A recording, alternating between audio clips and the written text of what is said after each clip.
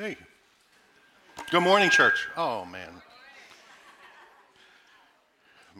I got so excited I set off the fire alarm in the first service, and this is happening now. I know, it just happens. Technical difficulties. Hey, good morning. It's great to be with you this morning. We have a abbreviated message. You'll be happy to know. I won't keep you long, but it's a good message. I think it's a strong message that God needs us to hear, especially with what's going on today, and I'll tell you why it ties into baptism and communion in just a minute. But we're going to be in Psalm 63 this morning. If you want to open your Bibles and turn there, I'll be in the NASB version of the Bible. But this is a Psalm of David. You all know we're in 1 Samuel, and David wrote many of his Psalms while he was on the run from Saul. And this is a psalm he wrote while he was in the wilderness. For well over 10 years, David was on the run from Saul, and he found himself in the wilderness, the desert. And he wrote this particular psalm, and I enjoy this psalm so much because it's not a psalm of a downtrodden soul. It's the psalm of a man who puts his faith in his God to get him through times in the desert. And it's not his fault that he's in the desert. It's not due to his sin that he's in the desert. The desert that David has experienced is because of another's sin. And it's so important to make a distinction as we go through this morning that we, church, will find ourselves in the wilderness, in deserts, for reasons that maybe we didn't cause. Maybe it wasn't sin that drove us out into the desert. Maybe it wasn't walking away from God that drove us out into the desert. Maybe it was something that somebody else did or that other circumstances caused us to be in the desert. And how do you respond when you're in that wilderness and you're feeling alone, when you've been diagnosed with cancer, when you have lost someone you love, when you are experiencing marital difficulties, or you're just on the edge of losing your job and the only income that you have? Those types of deserts, those types of wildernesses, what do you do? How do you respond to a living God? And how does he respond to you? So pray with me, church, and we'll see how David responded to his wilderness experience in the desert. Father, I thank you for your word. I thank you for your wisdom and examples such as Psalm 63 and how David pours out his heart in love towards you. Father, be with us this morning as we go to your word. Open our eyes, open our hearts, and open our minds for what you would teach us this morning. In Jesus' precious name, amen. So, church, somebody advance to the next slide for me. Oh, man. So, church, in Psalm 63, I love the way David opens his Psalms. His Psalms are always full of emotion, full of impact, full of the gut, full of the heart of the man. And he does that in this Psalm, and he opens it by saying, "Oh God, you are my God." Why is that important, church? Saul could not pray the same prayer. Saul could say, "Oh God," but I'm not sure Saul in his heart, mind, and soul could say, "You are my God. You are the one that I acknowledge as my sovereign. You are the one that I worship. You are the one in whose footsteps I follow." But David boldly says, "Oh God, my God. You are mine. I am yours. We are in relationship." That's what happened this morning with these folks who were baptized. They boldly stood up. They came out of that water, and what did they declare, church? "Oh God, my God. You are my God. I am your child." We're going to engage in communion at the end of the service. What are you going to declare?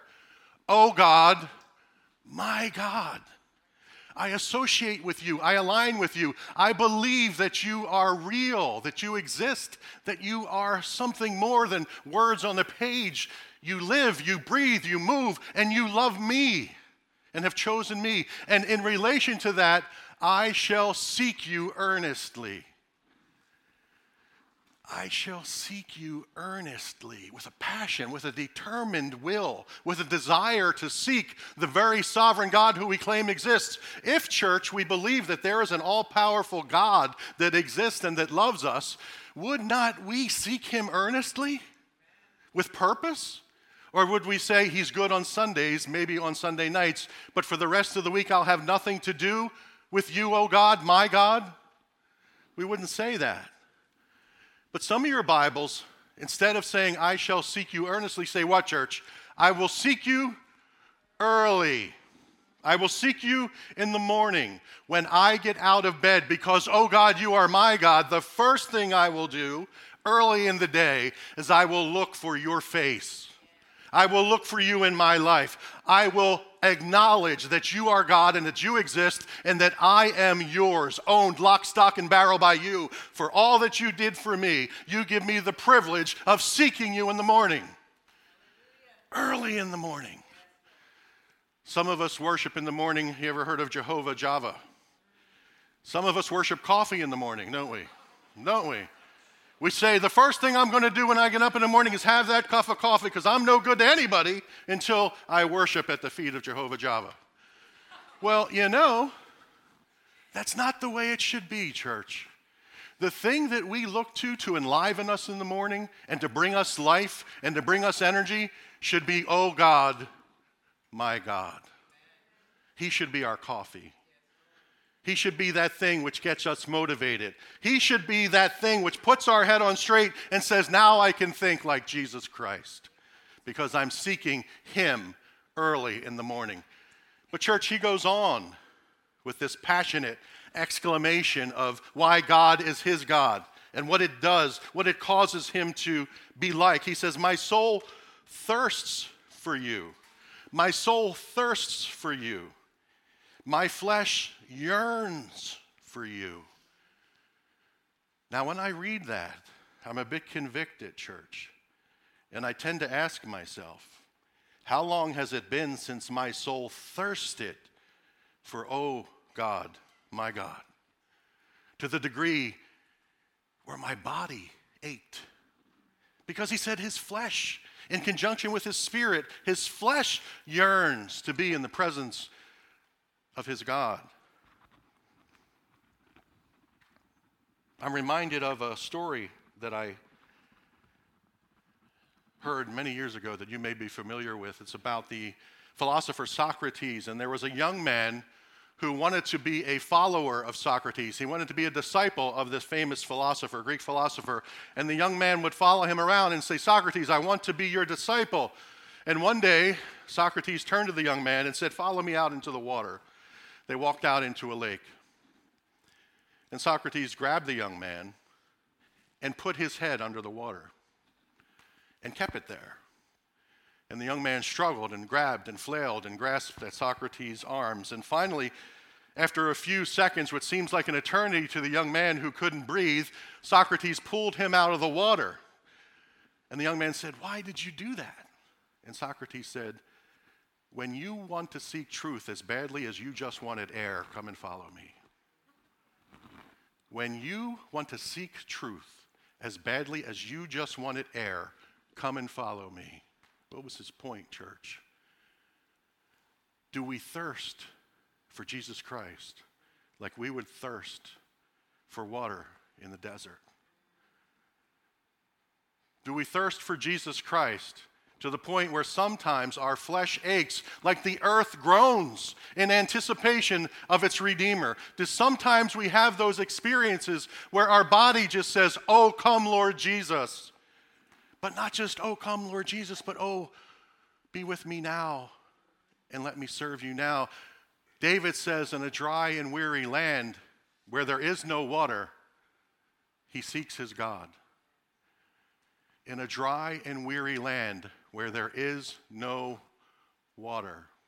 I said earlier when I started this message that some of you are in a dry and weary land. Some of you are in a place where you have no control, and maybe it's no fault of yours. Some of you are in a place where loneliness is deep, loneliness is hard, where anxiety is reigning in your soul, in your heart, in your mind, not because of something you've done, but because of the situation you're in life. And that's who I'm talking to this morning. What do you do when you're in that dry and weary land? David says, I still acknowledge that God is my God, and I still yearn for him.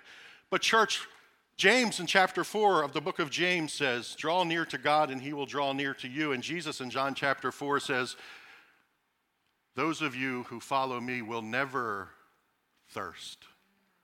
So if you are in a dry land, if you are in a wilderness, if you are in a desert, if you are dying inside because of something that's coming at you from the sinful world that we live in, and you think that God has abandoned you, realize that if you draw near to him, he will draw near to you, and Jesus Christ is an abundant river that never stops flowing. Never stops flowing. Whether you're in a forest or the desert, you will never thirst if you drink from the water of Jesus Christ. What does that mean, church? That's just words. That's just words you're spouting, John, on a Sunday morning. What does it mean that I never have to thirst if I'm in a desert, as long as I draw near God and I love Jesus Christ and I believe him that he is abundant? He is a river that is abundant. What does that mean? David says, thus I have seen you in the sanctuary. I've seen your power. I've seen your glory. David can no longer go into the sanctuary because he's in the wilderness. He's in the desert. He can no longer go into the city. He can no longer go into the tabernacle. He can no longer watch the priests sacrifice for him. He can no longer enter those holy places because he's on the run. He's in the wilderness. But he reminds himself that I have seen you in the sanctuary. Church, I want to read this to you, and I don't want you to turn there. I want you to listen to these words because you have seen your Lord in the sanctuary. You have seen your God in the holy place. You are witnesses to the veil in the temple being torn in two and having access to Jesus Christ. You can enter in. Isaiah, don't turn there. Isaiah 6, verse 1. In the year of King Uzziah's death, I saw the Lord sitting on a throne, lofty and exalted, with the train of his robe filling the temple. Seraphim stood above him, each having 6 wings. With 2 he covered his face, and with 2 he covered his feet, and with 2 he flew. And one called out to another and said, Holy, holy, holy is the Lord of hosts. The whole earth is full of his glory. And the foundations of the thresholds trembled at his voice, the voice of him who called out, while the temple was filled with smoke. Then I said, Woe is me, for I am smitten. I am ruined, because I am a man of unclean lips, and I live among a people of unclean lips. For my eyes have seen the King, the Lord of hosts. Then one of the seraphim flew to me. With a burning coal, he came to me with a burning coal in his hand, which he had taken from the altar with tongs. He touched my mouth with it and said, Behold, this has touched your lips, and your iniquities have been taken away, and your sins have been forgiven. Then I heard the voice of the Lord saying, Whom shall I send, and who will go for us? Then I said, Here I am, send me.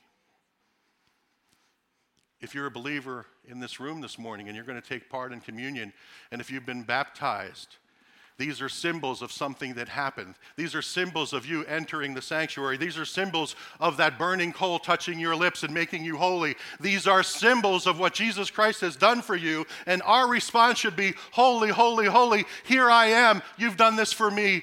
Send me. Send me. I am yours. You are mine. Oh God, you are my God. So what's the importance of this? David says, I'm no longer in the sanctuary, but I've seen your power and your glory there. David comes to realize that whether he's in the city in the sanctuary or whether he's in the desert, the same God with the same power is in the wilderness. The same God with the same power who was in the tabernacle is in the wilderness with David. How does David know that? Because in verse 3 he says, Because your loving kindness, Lord, is better than life. My lips will praise you. When David remembers seeing God in the sanctuary, he also remembers that God was there in the sanctuary. Jesus Christ was there on that cross because of his loving kindness, because he loved us. And whether we are living high on the hog or whether we are hurting and in pain, the same God that saved us and let us enter into the Holy of Holies is the God who will be with us wherever we find ourselves. And because of that love,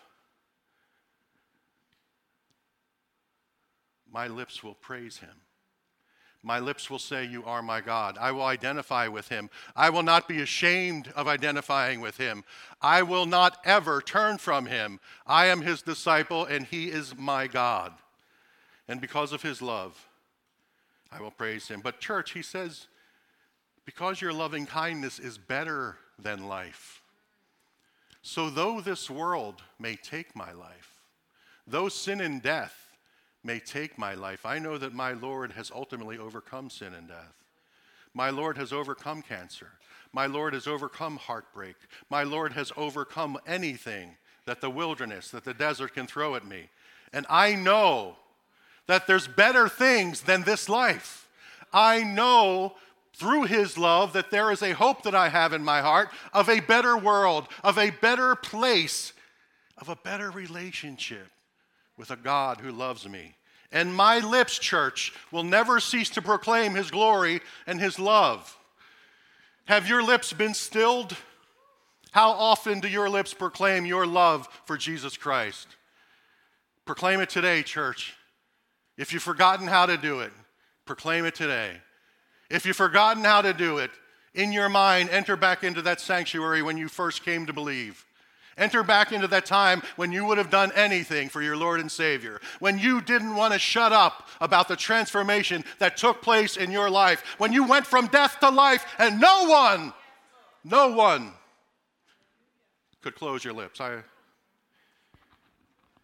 Verse 4, so I will bless you as long as I live. I will lift up my hands in your name. What else can I do? What else can I do but bless you as long as I live, to make every day a dedicated day to you? What else can I do because you have loved me so much? It is an honor and a privilege to lift up my hands in your name. But let those hands be clean. Let those hands be free of sin. We all sin, but we don't have to be controlled by sin. Lift up holy hands to heaven, church, because he died for you. Verse 5 says, my soul is satisfied with marrow and fatness, and my mouth offers praises with joyful lips. My soul is satisfied as with marrow and fatness. Hey, do you enjoy anything more than a good meal? No comments from you. Yes, I've enjoyed a good meal or two in my day. And there's nothing better than getting that big, juicy tomahawk steak or that lobster or that supreme pizza. But David says, my soul is satisfied as with the choicest foods. My soul is satisfied with you, Lord, as it would be with the choicest foods. With whatever best thing this world could offer me, my soul is more satisfied in you than that. I don't know. I don't know if I can say that, but I want to. I want to trust the Lord that much. I want to find peace in the Lord that much. I want to love the Lord that much that I say, I love you more than food, more than good things, because, church, one day they may be taken away. We may find ourselves in a desert without choice meats, without marrow, without the fatted calf. And what will we do then? Well, we will love him just as much as we did when our table was full, because we've seen into the sanctuary and we've beheld his glory. Verse 6, David goes on. When I remember you on my bed, I meditate on you in the night watches. Early and late, David seeks his Lord. Why is this important? Because David says, when I get up, I will earnestly seek you, O God, my God. But he says now in the night watches. What is he talking about? Well, David's on the run. David and his men are on the run from a king, a maniacal king who wants to kill him, and at any time could send a team of men to stealthily enter camp and slit David's throat if he chose to. So David cannot get rest at night. He has night watches. He has people watching in the desert because the desert is a dangerous place to live. He's in that wilderness and he knows it's not safe for him to be there. Someone could approach, so he has night watches.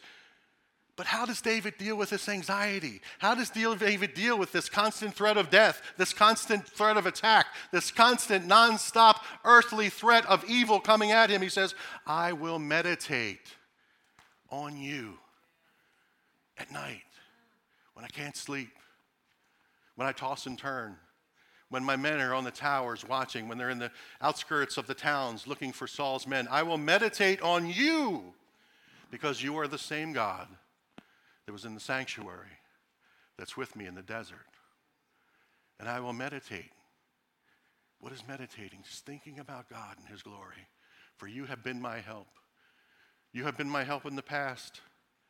As I look back in my life, David and you and I would say, we can see where God has brought us, where God has helped us, where God has carried us, where God has picked us up, brushed us off, and made us get through the deserts of our life, the wilderness of our life. But yet when we're experiencing it now, sometimes we doubt him.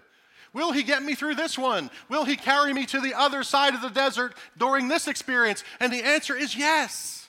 He's the same God who brought you through all those experiences of your life. You have been my help, and I will trust you to continue to be my help because I have entered into your sanctuary and I've seen your glory and your power. And in the shadow of your wings, I sing for joy. Someone gave me this morning before I preached the first service. It's a feather. And this is the last verse of my teaching this morning.